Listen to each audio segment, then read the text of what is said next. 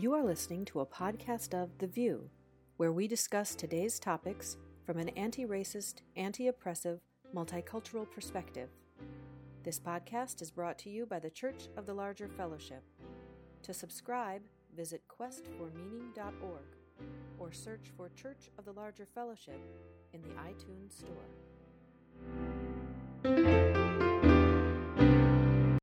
Hi, everyone. Welcome to another episode of The VUU, the Church of the Larger Fellowship's weekly talk show. We are so glad that you are joining us today, and we are excited to speak with our guests today. But first, our hosts will give us our weekly round the country roundup. I'm Christina Rivera. I'm coming to you from Charlottesville, Virginia, where it is otherwise just, overcast, cold, just a regular everyday winter day here. But no snow, no rain, just kind of, Meg Riley, how you doing? Hey, it's 1 degree here in Minneapolis. We went over zero. Woohoo! It's been cold. I was out in Albuquerque last week. I missed y'all, and it was 60 and sunny, and I could walk around without falling, and it was really nice. I came back, and it was, really, really cold here. My dog, I have to beg her to go outside to pee. I think she pees icicles. Anyway, it's cold. It's Minnesota. I'm going to LA next week, and I'm looking forward to it. Aisha Hauser, how are you?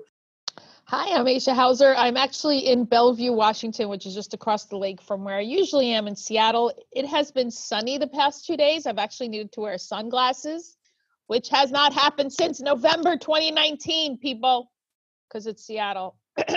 So it's coldish, but it's like in the 40s. So I'm kind of embarrassed to call that cold compared to 1 degree. So it's fine. Does your dog wear a coat, Meg? I'm shivering on behalf of your dog. I have little coats for her, but she hates them even more than she hates. So right now she just runs out and runs back in. But if I take her out, yes, I make her wear these silly little coats. My dogs do that in the rain. They hate the rain. Hate it. So they'll run out, do their business real quick. And even when I'm walking them, they don't even want me to go past a half a block. So anyway, that's me. I'm here in the church library, so you can see books behind me. I don't have a cool background like Clyde. Antonia, how are you? I am also in a library type space. I'm in the archives at the VUU congregation at Montclair. So I am doing well. I am excited to have this conversation with Reverend Danielle and Reverend Clyde. And I will be fielding all of your questions over on YouTube. And so just ask any questions that you need to ask, and I will get them to the people that they need to get to. I can't wait to see what we have to talk about. All right, Christina, back to you. And we are lucky to have Lori Soroskis behind the chalice for us today, just helping out on any kind of tech catastrophes that may or may not happen. You never know on the VUU, and you never know with YouTube and Facebook. So thanks, Lori, for being there for us. We usually do a weekly UU roundup, and I just recognized that I didn't really do any research this week to see what's going on in Unitarian Universalism. Anybody have anything that they want to give a shout out to or make note of? Well, I can say officially that Charles Dumond and I are the only candidates for moderator. So this happened a while ago, but I've been gone. So that's going to happen, I guess.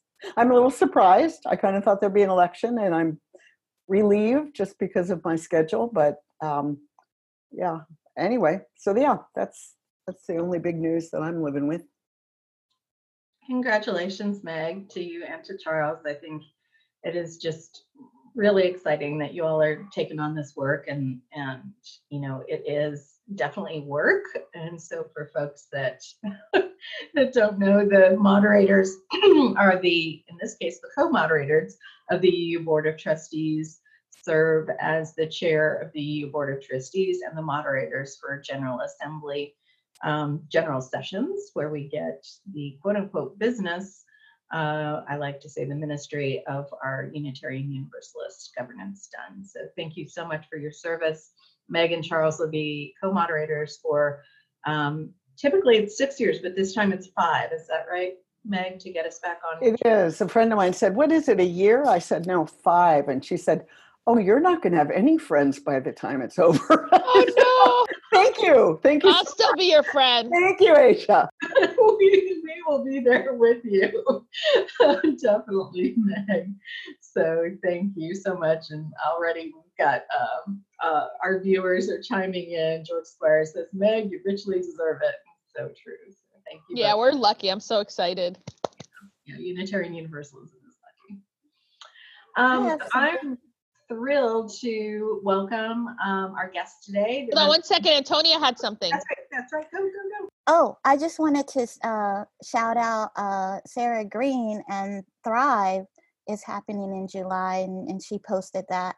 Can somebody tell us more about Thrive and why this is so awesome?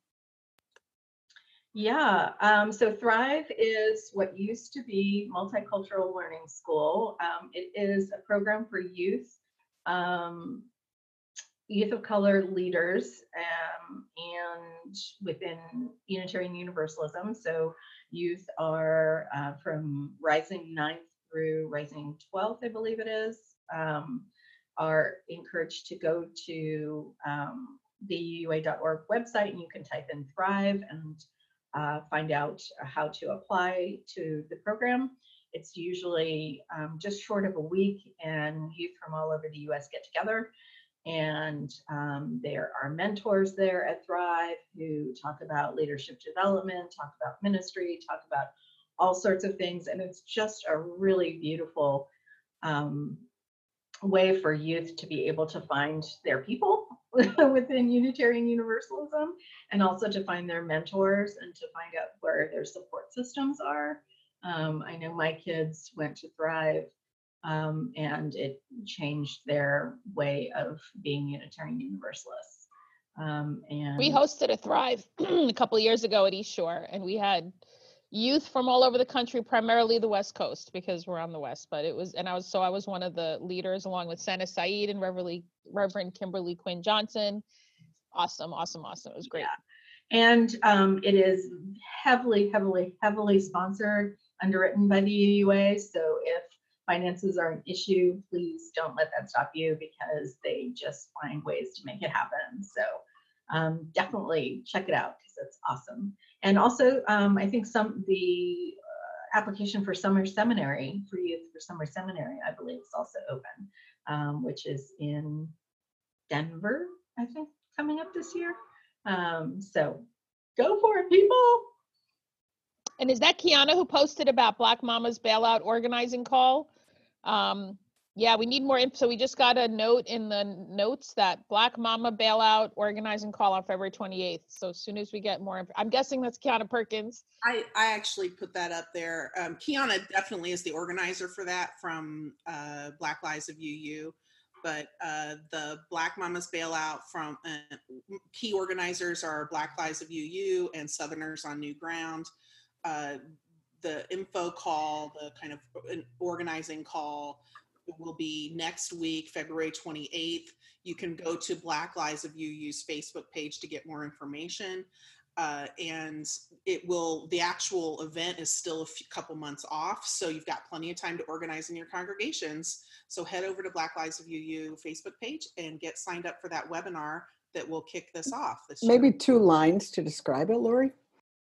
Yeah, sure. So Black Mama's bailout is about getting bail money for people who are in jail and separated from their families, and to get them reunited. So it started a few years ago with trying to pool money together from people to get folks out in time for Mother's Day. And now it's expanded to pretty much a year-round effort to bail people out, many times who are in jail just because of lack of the ability to bail themselves out.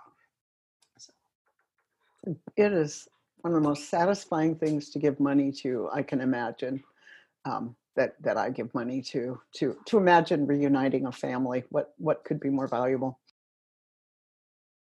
It is amazing, and just the organizing work that has gone on around it has been a beautiful thing to see. It really has been. And I bet it'll be a future VUU show. That would be a great VUU show. So today we have with us the Reverend Danielle Devona, who's been serving Unitarian Universalism for over 30 years.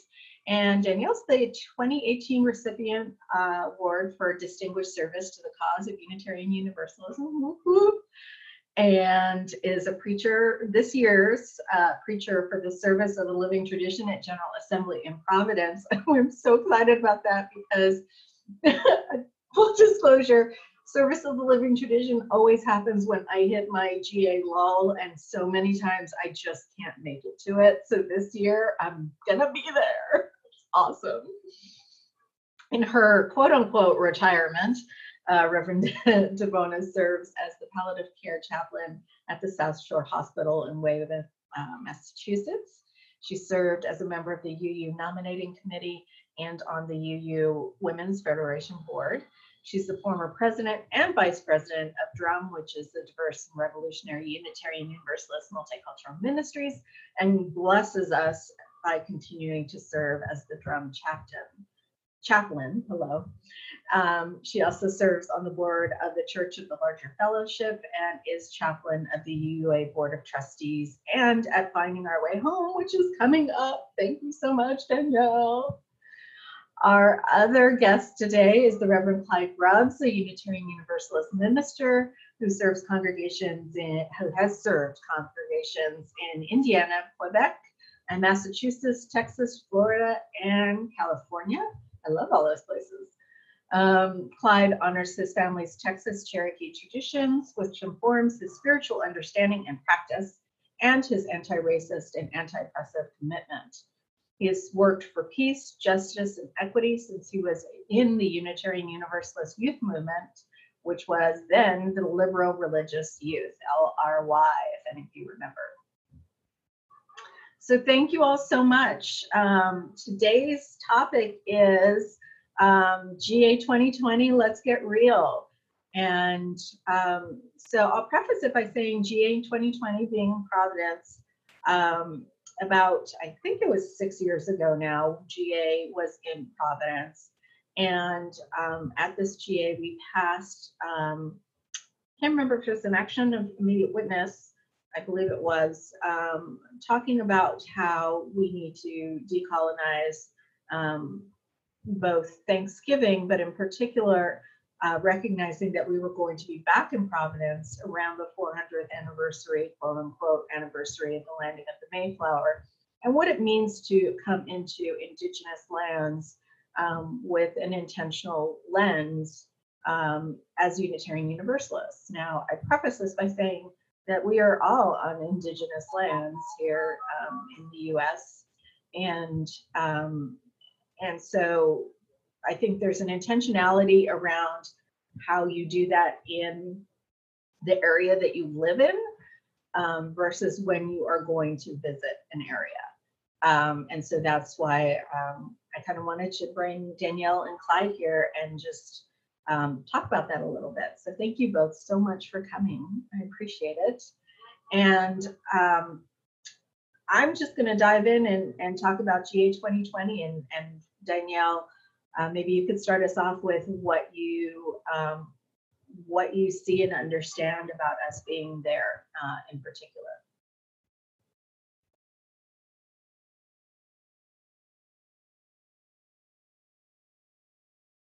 I'm not very tech savvy. It took me a while to unmute. I'm actually, I'm quite nervous about going to Providence on the 400th anniversary. Yeah, I'm not convinced that we can be on our best behavior, mostly because I'm not convinced that we actually understand the history and the results of that history. And sometimes we can be a bit thoughtless. So I'm a little concerned. I was actually in Providence this week. I was preaching at the Providence congregation, and afterwards, a woman came up to me and with a big smile on her face told me how much she loves the Redskins and their name because, it's a real honor for Indian people. So that's in Providence. I set her straight. I told her we didn't care what she thought. It was unacceptable and thoughtless, and she should stop. But we're in the 21st century, and we're still hearing that stuff. I'm also interested to note that this past week, one of the folks down in Mashpee had the center of his Wampanoag flag, had the center cut out of it, the symbol of the tribe. And then, of course, you probably all know that the Plymouth Rock was painted red. And those two things happened at the same time, but the flag was desecrated before the rock was desecrated. So, it can be very exciting. We're going to have a lot of Native things going on. There'll be a lot of opportunities to learn more about colonization and the local Native people. And it can also be a little nerve-wracking. Can you, Danielle, can you tell us, or Clyde, can you tell us the specific people's land that we're on that are in that area? It's Narragansett. Yes, yeah. With Wampanoag being close, about as far as you could get. Wampanoag territory is about a bicycle ride away. Exactly. And of course, there's a lot of crossover. Yeah. Danielle, you're doing the part of the Berry Street as well as the service living tradition. Yay. Are you going to talk about this? Is this what you plan to address? So there are three of us. We'll be on a panel. We're going to talk about covenant relationships and white supremacy, decentering whiteness, and we'll do some on the local area, the colonization of the place we're sitting on, and the continued colonization. Yeah. So, they say it's an hour, I think, but I suspect you'll be sitting there for longer than that.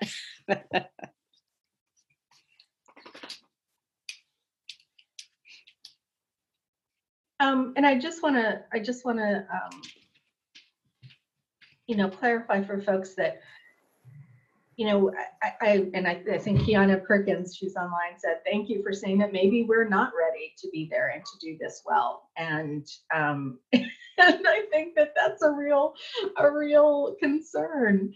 And so I wonder, what are the ways in which we can invite people to prepare for this?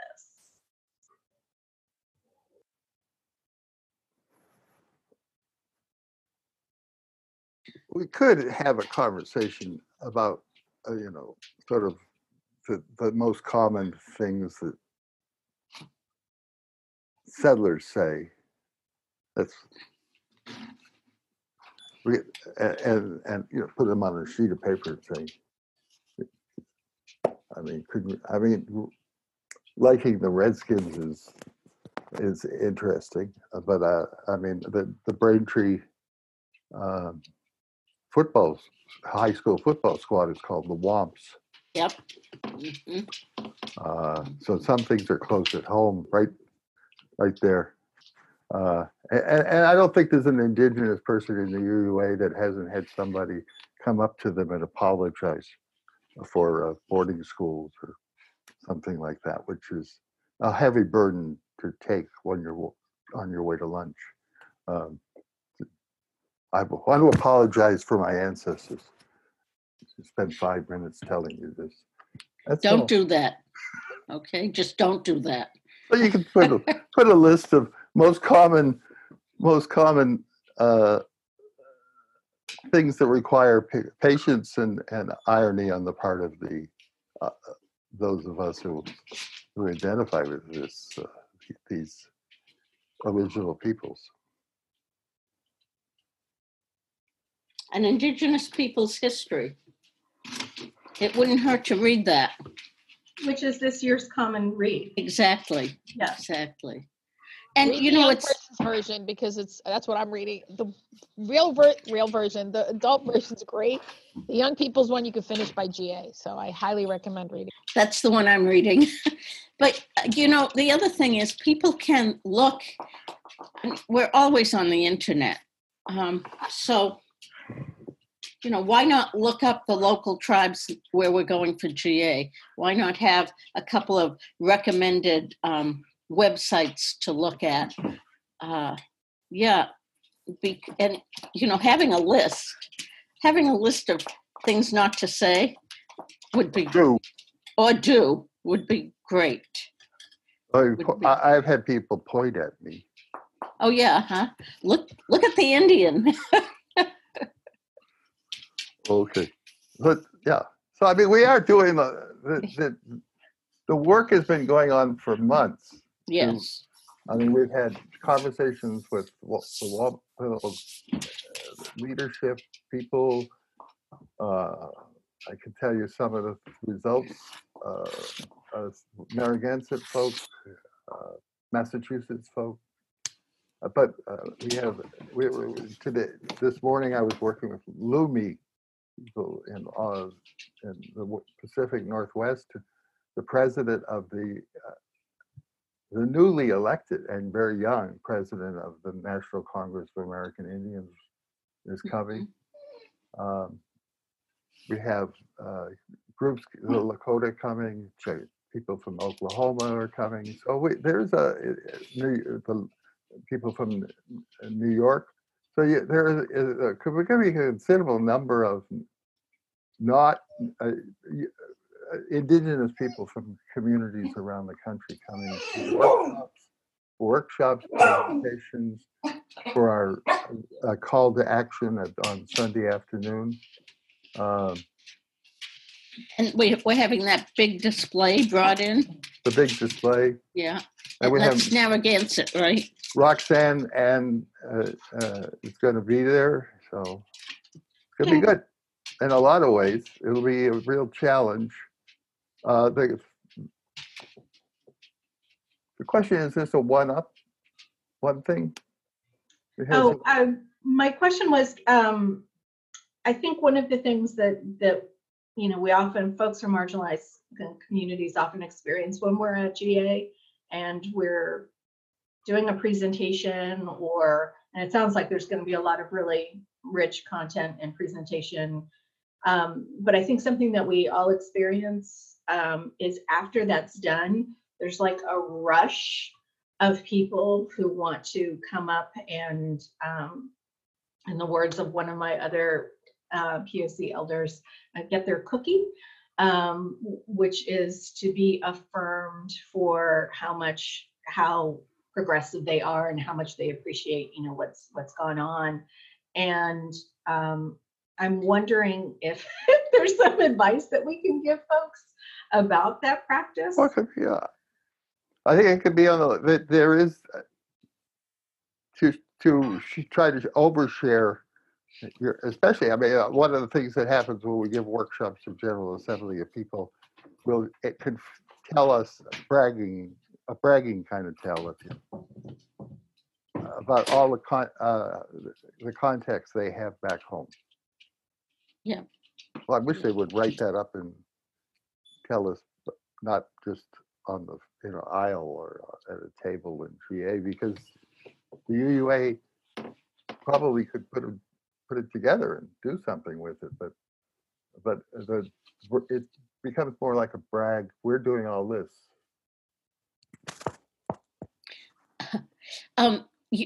Talking about people making a rush to get their cookie.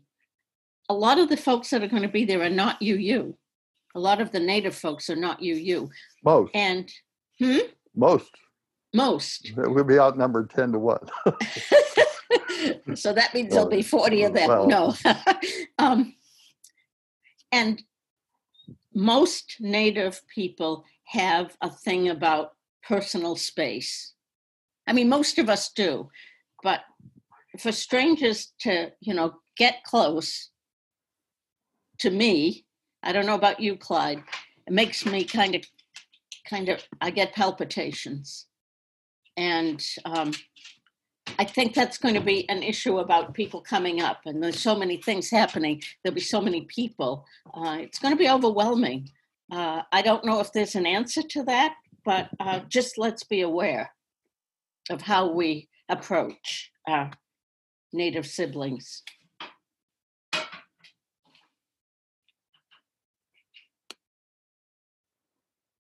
Yeah, I think, and sometimes what I notice is so this happened after we did the bilingual worship service at GA.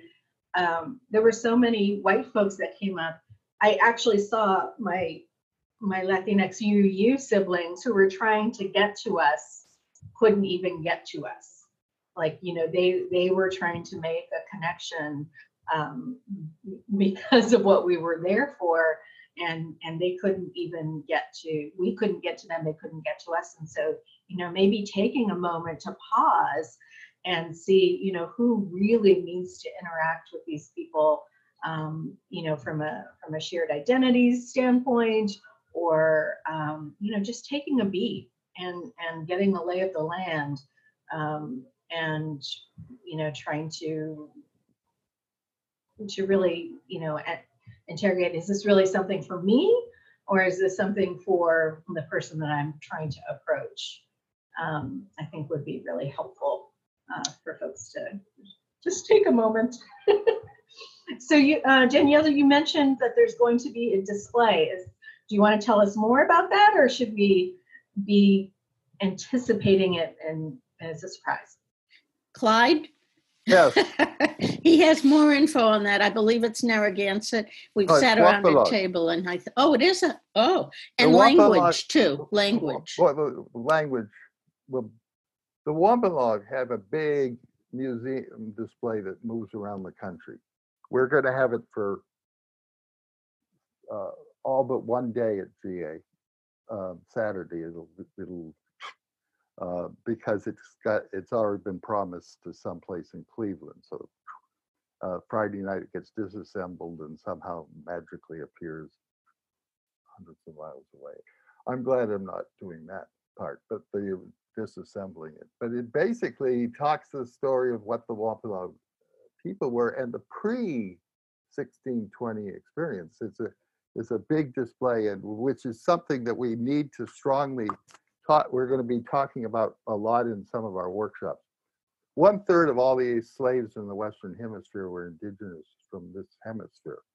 So you have this, as early as 1605, there was a guy named Weymouth, there's a town named Weymouth here in Massachusetts, who came along the coast of Massachusetts and would raid villages and take indigenous peoples back. There's another guy named Hull. We have a whole bunch, so large numbers of indigenous peoples had already been grabbed by slave catchers and brought into slavery. There's a Wampanoag community in Bermuda today that talks about, they identify as Wampanoag, but they've been in Bermuda since 1612 or something like that. So this is a tremendous. We have the Pequot people and a letter from the governor of Connecticut to the governor of Massachusetts, 1637, and he says, "We'll never develop Connecticut without slaves, and we should start a war with the Pequot, exchange them for slaves in the islands, and bring the Africans here." So it's an important part of the connection that we're going to be talking about a lot. White settler colonialism is the process of trying to enslave and and remove the indigenous population and institute plantation slavery in the this North American, which was part of very central part of the founding of the country, so to speak, and the conquest. So plantations were taken, people were taken into captivity. This boarding schools and were another form of removal. So we'll be talking about all those things a lot. It will be difficult for some people to hear. Yes, yes. Clyde, can you talk about the language project? I think that's going to be part of the display. Is that right? Yes, I think the language part is the display keeps getting added to. Jessie Little Doe Bard would drive around her Hyannis, Mashpee, Massachusetts.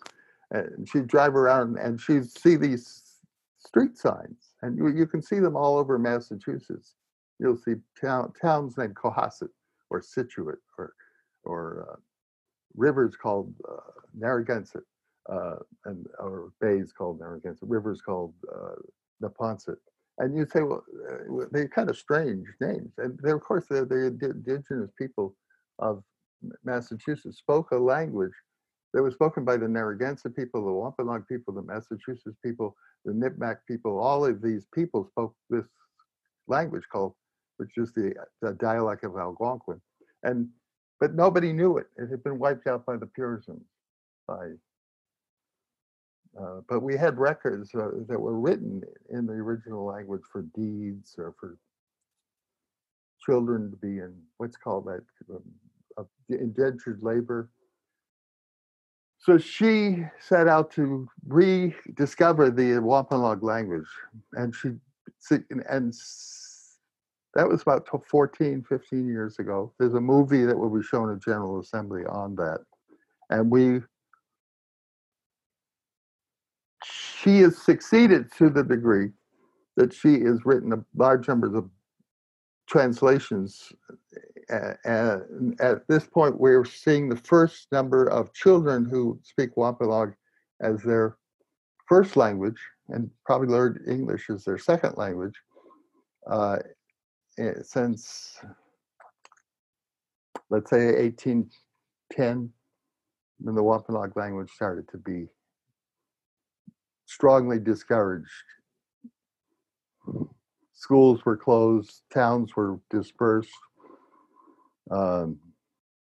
People were put into some kind of given some job. So the language disappeared, wasn't used, but the names are all there. It's just Massachusetts has one that is one of those names. Connecticut is one of those names. So, yeah. Clyde, do you know how many of the so I hadn't even heard of land acknowledgements until I moved to the Northwest. That was not something that we had in New Jersey. It wasn't until very recently that I looked up where I grew up, the Lenni Lenape and the Piscataway in New Jersey and New York area. But one of the huge issues that's alive for many of the tribes in this area, the Coast Salish peoples, how many are recognized by the U.S. government and how many aren't, because that has huge implications for funding and resources, and tribal recognition and land. So I'm curious about tribal recognition in the Northeast. I was surprised to learn when I went to New Hampshire that there's not one reservation in the entire state of New Hampshire. So I'm curious if you can speak to that. Yes, I can, a little bit.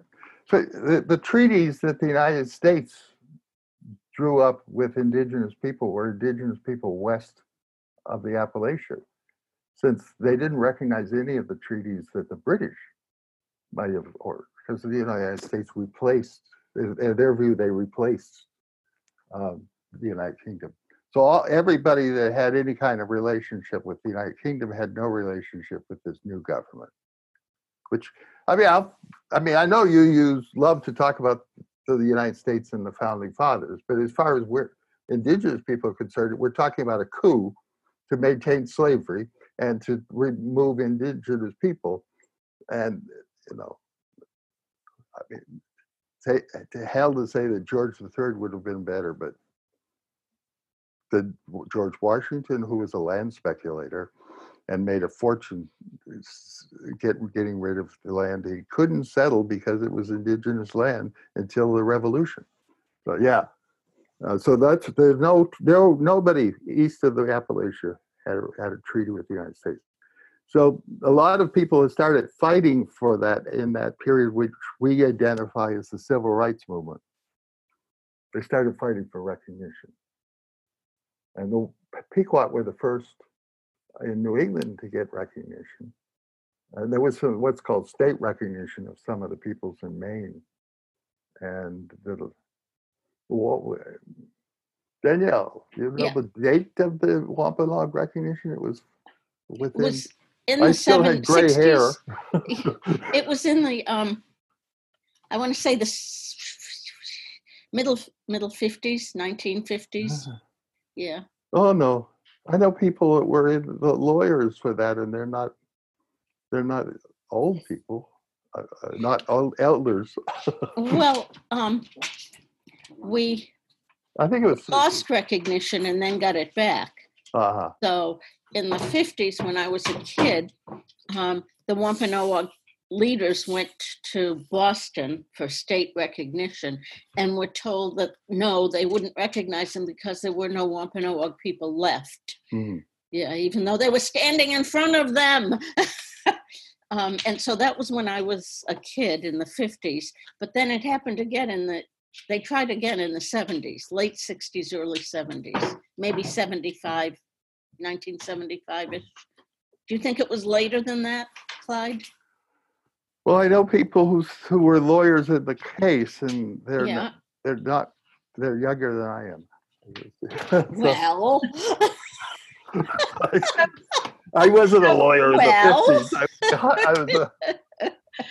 So given that all of this is going to be going on at GA, and we've talked a little bit about, microaggressions and macroaggressions that are going to be happening, as people are quote unquote learning, is one of the questions that came in is there a way for Indigenous UUs to connect with other Indigenous UUs while they're at General Assembly? Like, how can we support each other, while all of this learning by our white peers and siblings is going on? Well, if I were them, I'd have them start right now by going to the Native Caucus of Drum and getting connected through that. And it would be great if, like, a couple of years ago, Blue had a space just for Black folks to kind of get their breath again and get renewed. It would be good if we could do that at this General Assembly for Native people. But I'd start with Drum. I'm sorry, Clyde, go ahead. No, that's all right. We do have a gathering place. One of the difficulties of the Providence Convention Center is that this, relative to the size of our General Assembly in Providence, because Providence is going to, a lot of UUs live within driving distance of Providence, let's put it that way. So there's going to be difficulty with getting space, but we started last GA. When Indigenous people gather, they don't like to gather in seats that are all facing toward the teacher. So we asked for a circular space. So there's a large circular space where the chairs could be set up in a circle, called the rotunda, which is on the very top of the thing. And that's going to be there for all kinds of gatherings. But most of the workshops on Indigenous themes, well, half the workshops on Indigenous themes are going to be scheduled in that space. So that it's not like drum space where you can go anytime. But there'll be gatherings. I mean, I know that the president of the National Congress of American Indians would like, she's been elected 3 weeks ago. So she has liked to talk to people from other communities. She's supposed to be representing as the president of the Congress. But so rank and file, there'll be those discussions. The Lakota would like to talk about water protection, and so there will also be gatherings of the Indigenous people could be gathering. There'll probably be lots of meetings there for all kinds of conversations. We're just starting. Well, we're not scheduling anything until probably May, because the General Assembly, as I said, they have space problems. They're going to have, I think we'll have the same problem with drum space. I have a question. Are all of these workshops, or is some of this plenary time for everybody? Some of these esteemed visitors, will they be introduced in plenary, or will it all be? Yes, some, not all. I talk to Susan about every 2 weeks, and she keeps telling me that she only has limited freedom, General Assembly, to be on the stage, because there's a lot of stuff that's planned. So we have, as I said, there's probably 8 people that need to be that what you call notables, and we'll figure something out. We have reserved Sunday afternoon after General Assembly officially adjourns for what originally was called a teach-in and is now called a sharing of Indigenous concerns, where people will be actually talking about water, things like that. So I'm sure that those will be a time for some people to address this. But if we do breakout sessions, we would probably have 6 speakers. And if we just let people speak to the whole assembly, we could do a few more. But it's back and forth trying to decide what's more productive, because if people go into breakout sessions on water protection, they might come out to be activists on water protection. So that would, even though they don't get to hear everybody. So as we continue to talk about decentering whiteness, we might want to encourage the people who are on those time schedules and limited time to think in a different way and maybe open themselves up to the practice of decentering whiteness at our biggest gathering of the year. So maybe Susan gets to invite these people up and let them be introduced and speak a little bit, and the heck with the schedule that minute. Okay. I know that's radical as heck. No, I mean, I know. Sure. I mean, the Women's Fed has a way to make sure that they don't get bumped, and so does the service committee. You've been doing this stuff, so yeah. So yeah, that GA minute-to-minute schedule is pretty. For those of you who don't know, there is an actual GA schedule for general sessions that is literally a minute-to-minute schedule, and I'm not even exaggerating. It's like, at 10:51 X thing will happen until 10:59, and then it until I experienced it, I was like, wow, y'all are really, really deep into this white supremacy culture thing.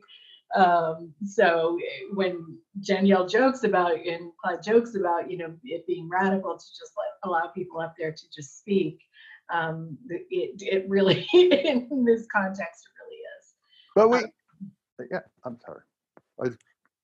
Go ahead. We may have one of the ways that we're brainstorming to really get these people is to have a big reception off grid for these people to come together. So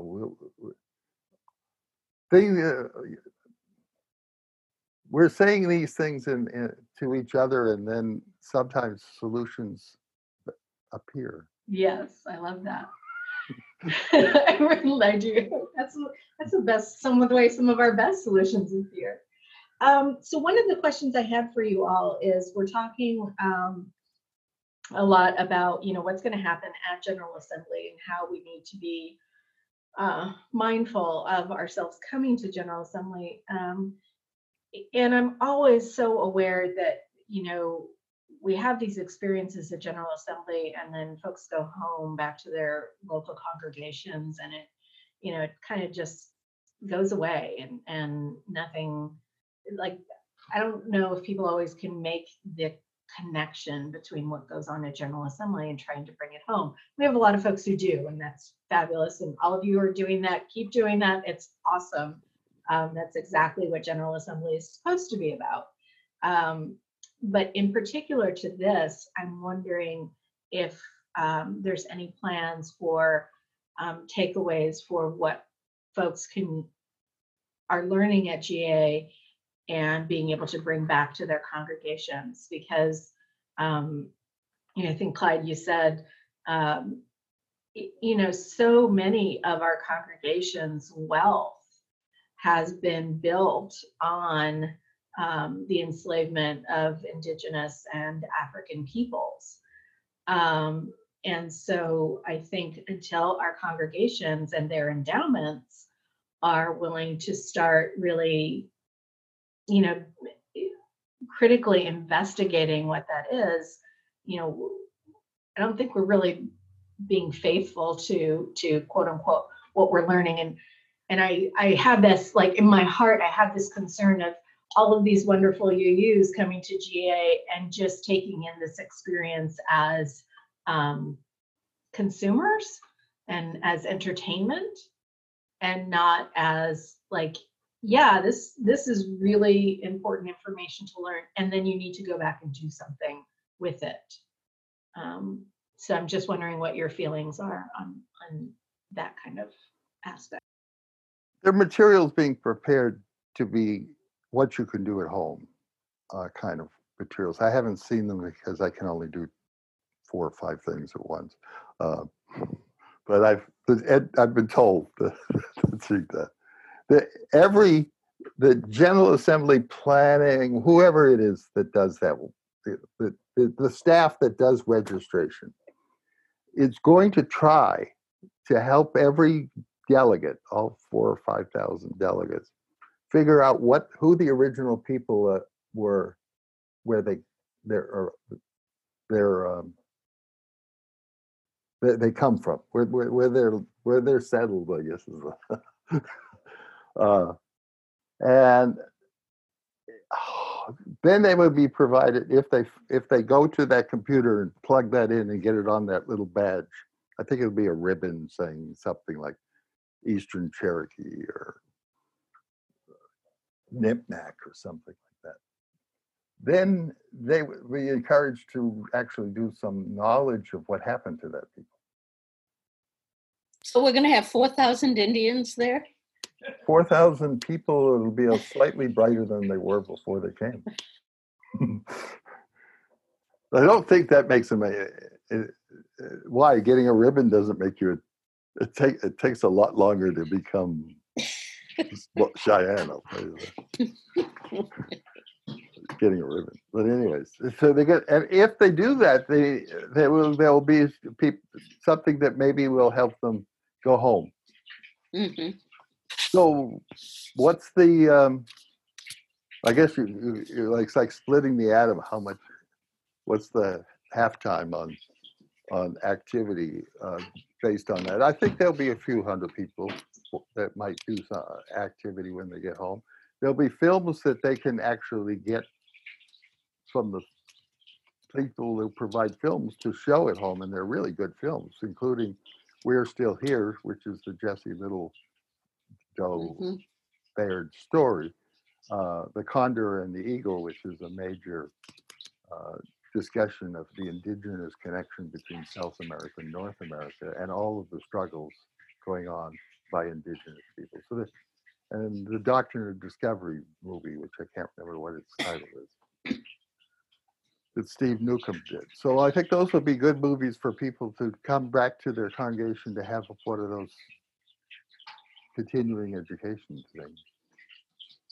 And I'm sure there will be handouts at the workshops. I'm hoping that they will be specific so that there will be a charge, as it were, that will apply to whoever's in the workshop, no matter where they live. You never know. I mean, I've had people come up to me 10 years after I left the pulpit and said that they heard something I said 10 years ago and it made a difference. And they went and did stuff. And they don't tell you right away. So we're coming close to the top of the hour, and I want to give each of you time to share anything that you haven't had a chance to say thus far about preparing people to come to General Assembly, or anything that you just want them to know about your work in Unitarian Universalism. So I want to make sure that you all had time to, if there's anything that you were wanting to say, to get it in here. Yeah, I would say that I would say to our white siblings that whiteness is always centered, and for the time that they are in Providence, for them to remember to step back, that this is really not about them.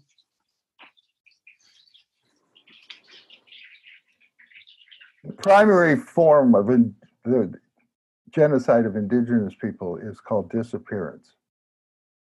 That people, and you could hear Unitarian, I've heard hundreds of my colleagues talk, and they would say something like, the country was young when Thoreau did such and such. And they completely oblivious to the fact that they just disappeared 10,000 years of human history. That they don't know nothing about indigenous, the fact that there were more people living in the Western Hemisphere than were living in Europe before they were exterminated. So that to have that disappearance talked about and then brought to the consciousness, I think in itself is a decolonizing act. The second is to know that when we start to look at the something like what the hell are we having all these problems with guns in the United States, is to know that gun culture in the United States was created to kill the Indians and to guard the African Americans who were forced labor. That's why you have gun culture. And why you have violence, because it's because this particular people have been trained in violence for 400 years. So I think that there are lots of things that will be possible to have conversations about. And as you indicated, it would be important to have follow-up memos to have those conversations when the people come back home. But disappearance is a huge problem. VUUs do not know anything about this country. No, and Kiana Perkins commented that capitalism and brownness as entertainment are some of the few ways white people are taught to engage Black and brownness. They don't see Black, Indigenous, people of color as people. And that speaks to what you're saying, Clyde. The violent extractive capitalism that was the founding of settler colonialism in the United States continues in everything we do. And I think Unitarian Universalism has to take a really, really hard look at itself.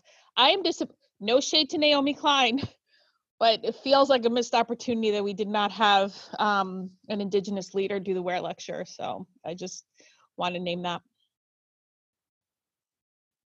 Yeah, and earlier, Danielle held up the book for an Indigenous Peoples History of the United States by Roxanne Dunbar at Beast.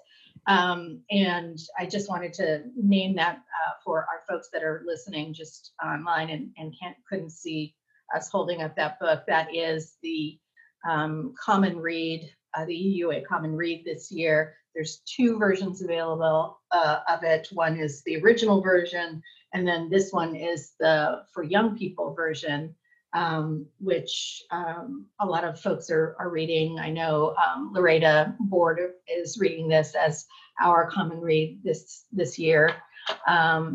So there's definitely, enough time to get through this one before General Assembly arrives. And I think somebody else had something that they were waiting to say. I was going to, we were talking about things that should be on that sheet of papers of things not to do. And one of the books that also came out with Indigenous People's History of the United States is Myths about the Indigenous People. So one of the myths that the Unitarian Universalists are constantly doing, and it hurts our Indigenous UUs a lot, because they come and they say, I just got told I didn't look like an Indian. Is that UUs think that they went to the movies and they know what an Indian looks like. But because, so there are going to be people who are Indigenous who look somewhat African-American, what you think is an African-American look. Some people are going to look Latino. Some people are going to, so there's going to be a lot of mix. And that's a really insult, this idea that you look, or people, I've had people come up to me and push my cheekbone. Yeah, and I think Clyde, it goes right to that invisibility that you were talking about earlier. We hear, from our pulpits about people, talking about the beginning of the country, and we hear, a lot about when people are working with immigration, they're saying, well, we're all immigrants, just completely, just completely making invisible the folks that were already here and the folks that were brought here against their will. So I think that as, maybe the going away, the going away theme from this show is, try and see what you're missing, what you're making invisible by your actions, and who it is that you are trying to center in going to this General Assembly. Danielle? And, don't ask the Native people that you see what they are. Or what percent? Oh, don't ask that. Yeah, I love the percentage question. That's always great. Well, I thank you so much, Danielle and Clyde, for being here and taking the time. We really appreciate it. Thanks for everybody for joining us today. And next week, we have the Church of the Larger Fellowships search committee for the new lead minister. I can say it. The Church of the Larger Fellowship is coming to talk to us, to you all, about the process of being in search for that new person after Meg Riley does a fantastic retirement. And needless to say, I will not be there for that, so I'll see you the following week. Antonia's going to take the lead. Yes. Yay! Yay! Thanks so much, everyone. Bye-bye.